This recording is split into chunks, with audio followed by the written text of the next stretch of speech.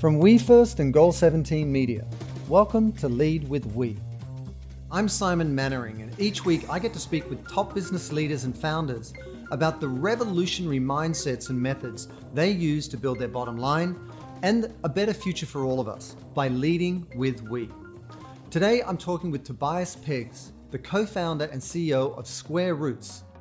Square Roots is an indoor urban farming company that is transforming how food is grown and distributed in the US in truly exciting ways.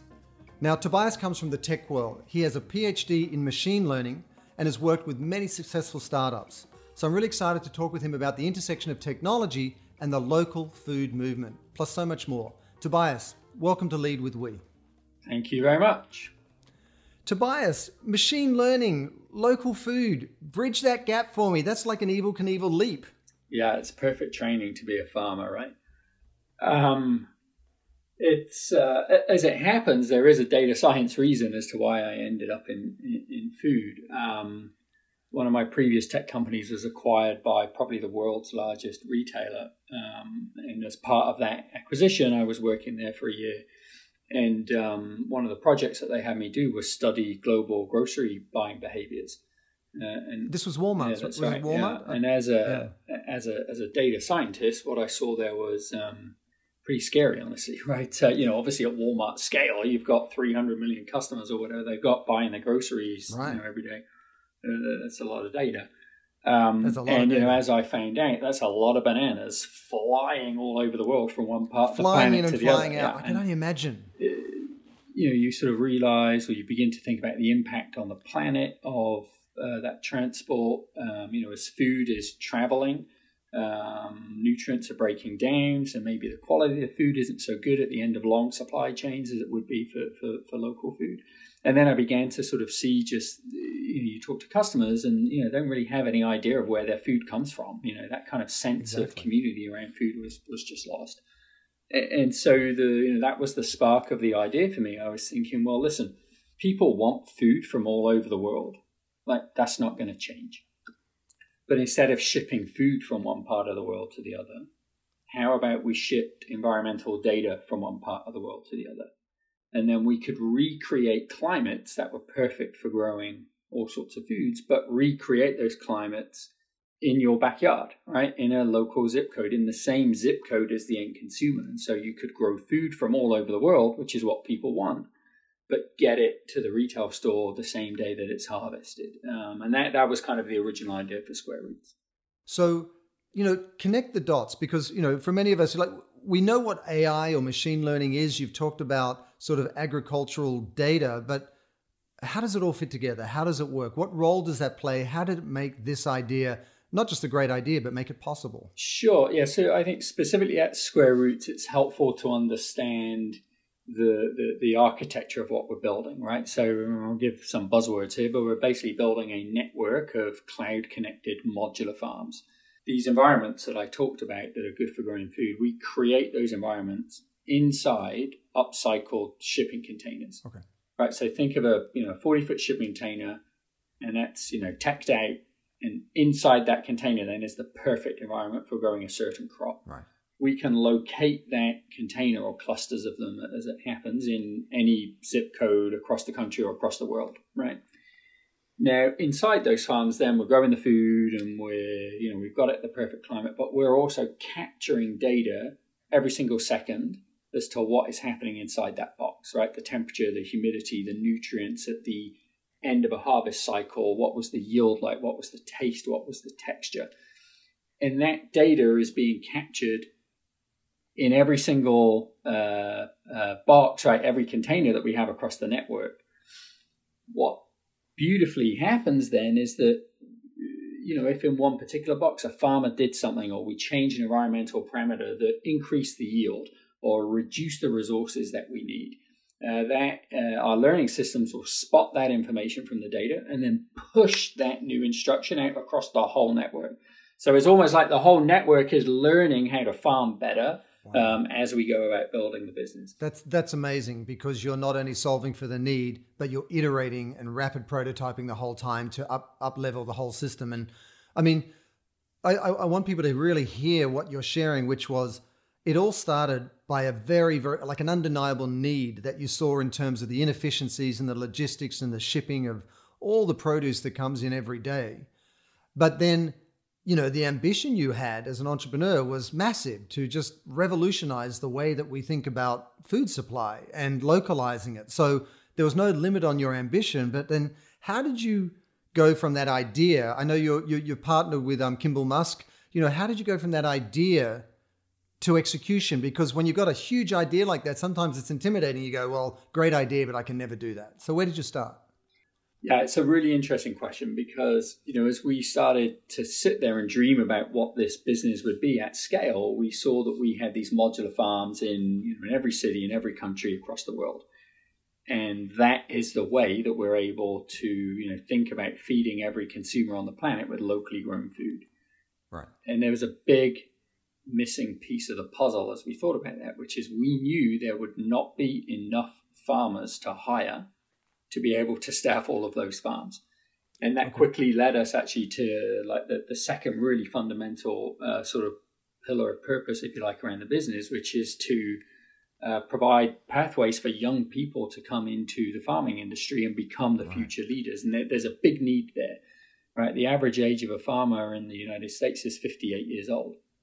Wow. So as well as all of the problems with the food system that are, somewhat understood now, it's a big greenhouse gas contributor. 70% of food that we eat has got trace pesticides in it. 40% of food from industrial systems is just wasted. We can go on and on and on about the problems.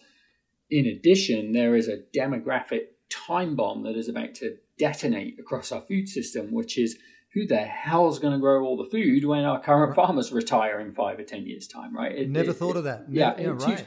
So we knew that we had to go figure out a way to bring, young people into the industry and train them quickly so that they could be, not just productive farmers, but feel very enthused about a career in a completely new industry for them. So the first thing that we did as a business was prove to ourselves that we could train young people to be farmers.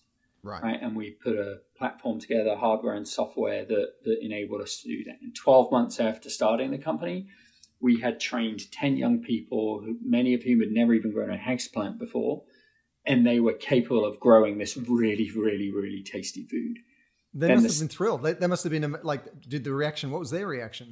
It was wild. I mean, we had, a guy who was an investment banker who, was bored sitting behind a spreadsheet all day long and quit his job to, join Square Roots because he wanted to make an impact on the world, who was growing like the most delicious kale, that you've ever tasted in your life, sort of 6 months after making that transition. It was just magic to see that. That's powerful stuff. I mean, it's really powerful. And I get a sense that you've got these modular farms, but it's almost like a network of distribution of locally grown produce. Where's the hub? Do you have centers around the country that then look after these various sort of modular farms? How does the structure work?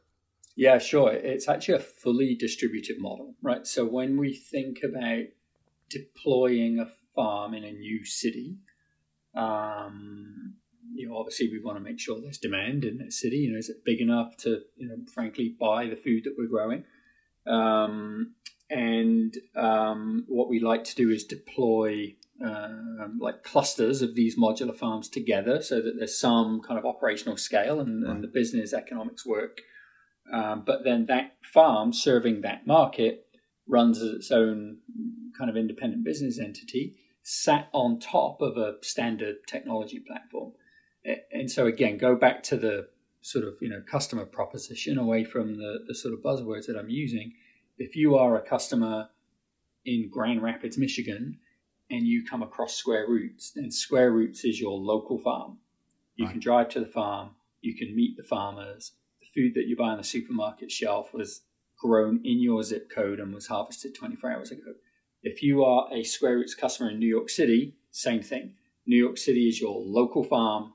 You can jump on a subway, go to the farm, meet the farmers, the whole thing. It's a very consistent experience, right? Because those consumer experiences are sat on top of this very, very scalable platform of technology and data and process and the whole thing. But the consumer experience is a hyper local one. That's fantastic. I mean, because the credibility of the brand, but also the integrity of your product turns on that. Their ability to sort of see the new version of what farming looks like. Let me ask you, when you actually kind of took this to scale, when you were taking it to market, there must have been obstacles in the way from a technology point of view, or even from an agricultural point of view. Like, isn't there a certain constitution of soil that certain types of crops or plants require, or certain climatic conditions that are very hard to recreate in a small space like a container? Like, how did you think through these microcosms you're building? Yeah, it is interesting. Actually, honestly, the first challenge, though, was just to convince people that we weren't insane. Right? You can imagine the pitch. I love that. I love that. Like, the first job, we are not insane. Right. Mission accomplished. Thank you very much. There we go. You can imagine the pitch. All right, we're going to take these young people who've never grown any food before and put them in a metal box in a parking lot in Brooklyn.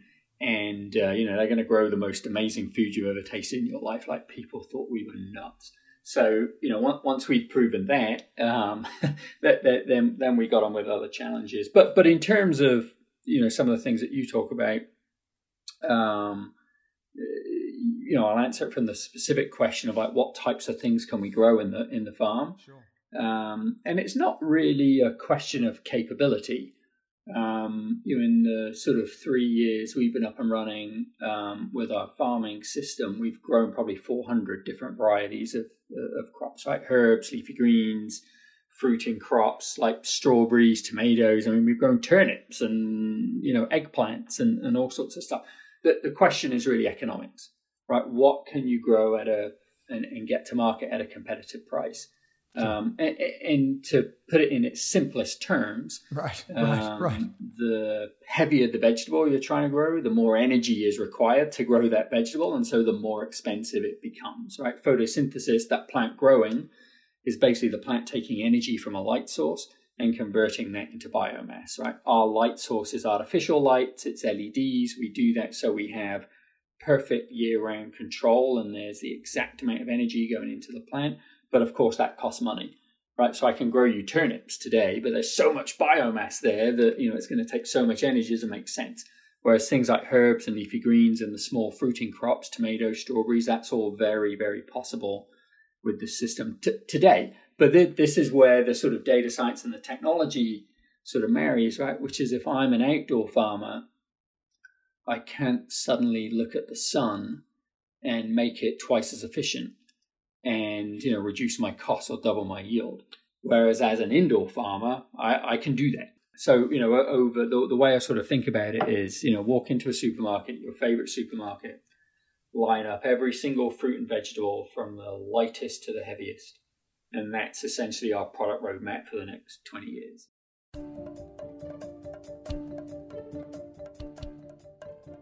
With a diminishing amount of arable land in the world and unsustainable agricultural practices, it might sound like a science fiction leap what you're doing, but it's absolutely critical. And, how intentional were you about your purpose in the first place? Like, what is the purpose of Square Roots, and how do you articulate that? And did you start with that and then build a business model out of it, or did you reverse engineer out of just this solution to the need?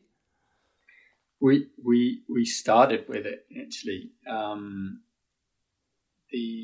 mentioned there were sort of two, after sort of, me and Kimball came up with the idea and we got the initial funding. There were two of us in a WeWork office kind of getting the thing up and running. And literally the first thing we did was put together a mission statement and a set of core values. Awesome. And what we sort of said was, listen, if we're going to sign up to work for this company for the next 20 years, let's make it a company we want to get out of bed for every single day. Sure. Let's really believe in the mission and the purpose. And then let's create a culture, codified by this set of values that we really enjoy being in, right? So if we've got that done, okay, now this is the mission of the company, and this is how it's going to feel as we're sort of, approaching that mission over the next decades, right? Now go build a company that, is doing that and feels like that on a daily basis. No, you need to build that brand because, you need a great product and a great story. So what is the mission of the company? What are those values? So the mission of the company, as it's articulated, is to bring locally grown food to people in cities all across the world, and do that while empowering the next generation of leaders in urban agriculture. Right, right. And the values that define the culture and how you want to show up in the world? Yeah, so there's a set of about 12 or 14. We have values and MOs. And I'm kind of, we don't have to go through all of those now, but you're right. They basically codify how we show up for each other, how we show up for our customers, how we show up for ourselves, essentially. And did you get any pushback, from the whole idea of, you're still answering the same need as traditional farmers, but in some way it's kind of like Uber coming into the taxi business. There's a whole other way of doing things. And does that sort of cannibalize those that work on the land or, the generational families that have been there? Was there any sensitivity around that? Yeah, it's a good question. I'm certainly not going to sit here and say that 100% of food that we eat in the future is all going to be grown in indoor farms. I just don't believe that's a right thing to do. I don't believe, that will happen. In parallel, we work very closely with soil-based farmers who have got millennia of experience growing this food, and we're growing the same food, right?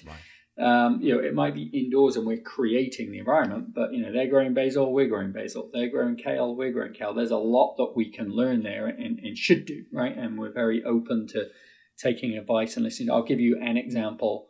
A good technique in organic farming is known as integrated pest management, where a farmer might release beneficial insects onto the crop that essentially are eating the nasty insects that we don't want. Right? We use exactly that technique inside the farm. So we'll release beneficial insects as part of an IPM program, which is almost a one-for-one parallel with what an organic farmer is doing. It would be ridiculous if we didn't sit down and talk with organic farmers about how they do that and their best practices, right? So I think that's a good example. What I would say is that the farmers that we work with are very much on the same sort of mission, which is how do we get people more connected with where their food comes from? How do we build that sense of community around food? And I think the sort of common enemy, if you like, is the industrial food system. That's shipping in food from thousands of miles away where we've got no idea where it's come from, and it's not particularly good for the planet or the people. And I mean, the commodities markets themselves, you hear that, the prices go up, they go down, they're affected by natural disasters, there's waste, and food is dumped each year. Does this help provide a better control system for the amount of food that's produced? Oh my gosh. Yeah. I mean, if you are a field farmer, you need to overplant to, hedge against nature. You can have a biblical hailstorm, drop on our farm and doesn't make any difference, right? Because we're all indoors, right? Whereas if that happens outdoors, you've lost all of your crop, right? So, farmers are overplanting, then food in the industrial food system, farmers are overplanting. Food is traveling for weeks on end in trucks, being bounced around. A lot of that's getting destroyed. Then it gets to the supermarket, and the supermarket will reject it if it doesn't look pretty enough because they don't think they can sell it, right? And then consumers, especially in America, will overconsume, and there's food waste at the end of the week. So in all, if you look at the American industrial food system, 40% of the food that we grow is wasted along that supply chain. It's unbelievable, right? With square roots, because we're indoor, there's a lot of precision, a lot of control. We can grow food for demand. We don't need to overplant, right? For every seed that goes in, I know exactly how much food is coming out at the end of the day. Because the supermarkets that we work with are, in many cases, like within 2 or 5 miles of the farm, the food's getting there the next day. There's no food waste on the way. And then the shelf life of the product, because it's only taken a day to get to the farm, is extraordinary. So there's very little waste. The estimates that we've done on our system, we think we have a 3% waste across our chain versus a 40% waste in the industrial food system.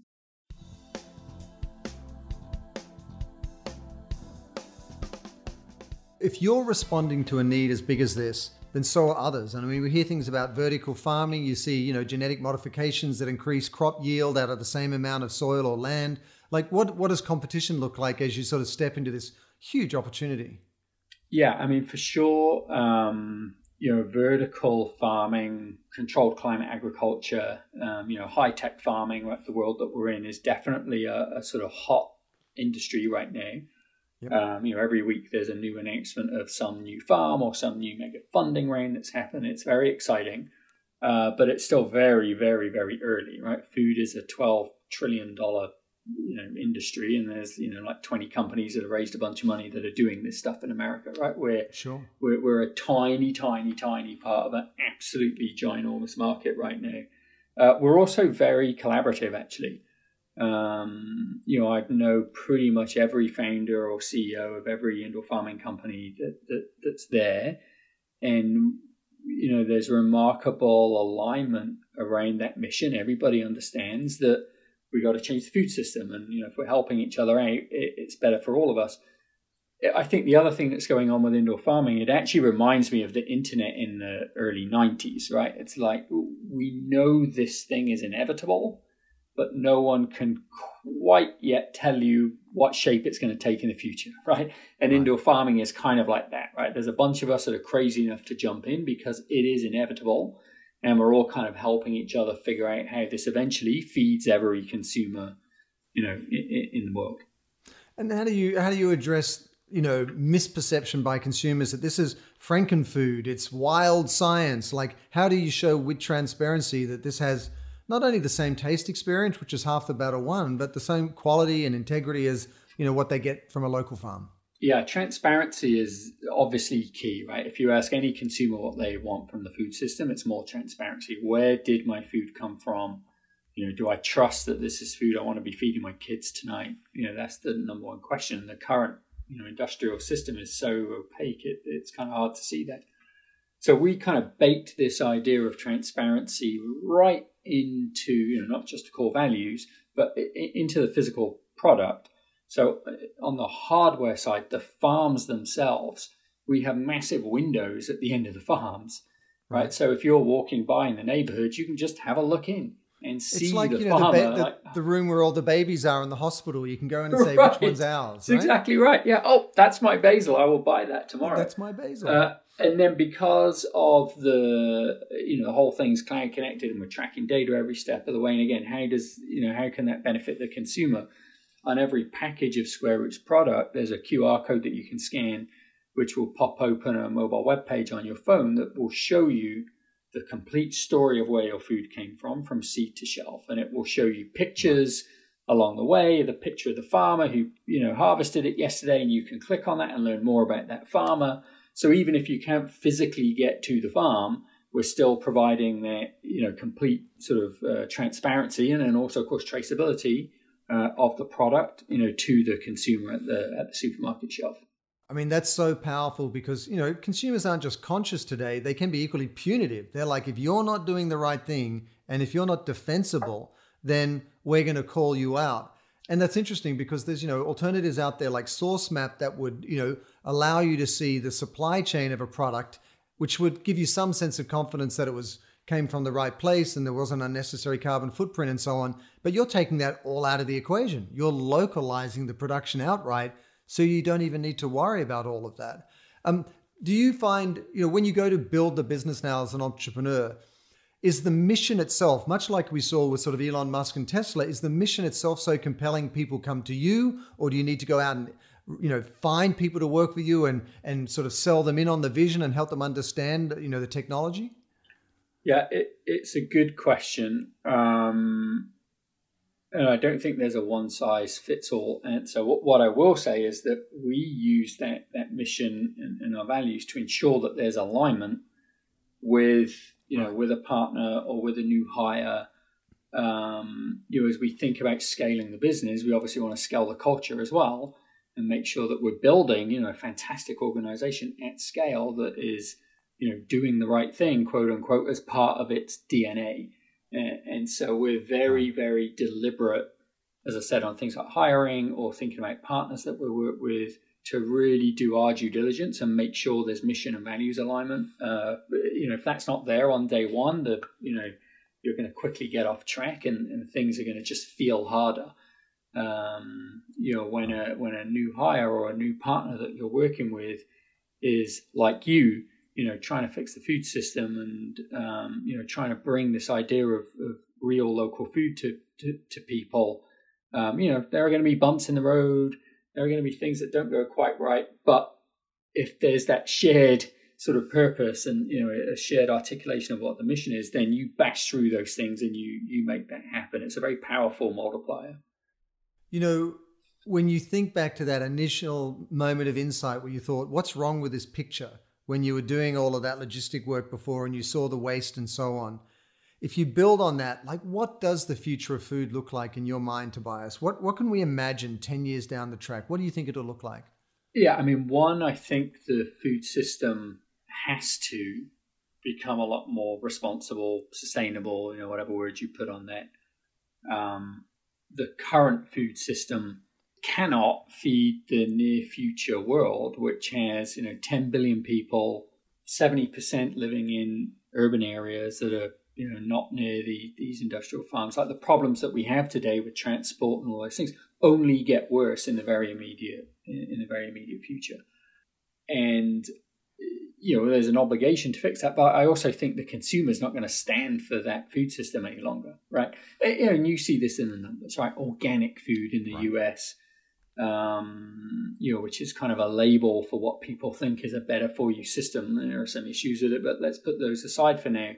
Organic food has gone from essentially zero when I came to the US 15 years ago to, $25, $30 billion industry right now. And that's all driven by the consumer saying there has to be a better way, right? So I think that mega trend is happening. I also think it's been accelerated by COVID, right? Because overnight, people were forced to stay at home and cook. And so you get more curious about the food that you're buying, and you observe how long it lasts in your refrigerator, and you find out why. You get a bit more educated about where your food is coming from, right? So all these things are helping. And then, of course, technology advances, making lighting systems more efficient, which is essentially meaning we're able to bring down our cost or grow a wider array of products. All of those things are combining. So we are, as the Americans would say, right at the early inning of indoor farming here. We're just getting started. And I love the breadth of your ambition, in terms of triangulating a growing population, the climate crisis, and taking on the ills of the industrial food system as it stands. It's a real powerful example of just how big an ambition can be, which also, I have enormous respect for how crazy you are for taking it on in the first place and executing against it, because we need that, we just need that sort of bravery right now. We need that courage to step into these great needs and to enable these industries and to create these companies and to sort of support the peers, because that's the only way we're going to meet these challenges with greater speed and equal force. So Tobias, really appreciate sharing the insights. Much respect for what Square Roots is doing. And, where should we go to find out more? What's your website? Sure. Yeah. We're very active on social. You can follow us on Instagram or Twitter or wherever else at Square Roots Grow. And then our website is squarerootsgrow.com. One of the things we list on our website is dates for future farm tours. Now, we have not had too many farm tours in the last 12 months for very obvious reasons. Book your farm tour now. I would be very, very, very happy for everyone to sign up to the first farm tour. Not only do I want to see you, but that means the world is a much, much better place than it has been this year. I agree. Think of it. It's the perfect first date. There you go. I'm taking you on a farm tour. Thanks so much for your time, Tobias. Really appreciate it. Thank you very much. Thanks for joining us for another episode of Lead with We, where I spoke with Tobias Peggs, the co-founder and CEO of Square Roots, who shared with us how to transform a huge marketplace need into an effectively limitless business opportunity. Our show is produced by Goal 17 Media, and you can find more information about Tobias and Square Roots in the show notes for this episode. Make sure you subscribe to Lead with We on Apple, Google, or Spotify. And do share it with your friends and colleagues so they too can build purposeful and profitable businesses. You can also watch our episode on YouTube at WeFirstTV. And if you'd like to learn more about purposeful branding, check out wefirstbranding.com, where we have lots of free resources and case studies. I'll see you on the next episode, and until then, let's all lead with we.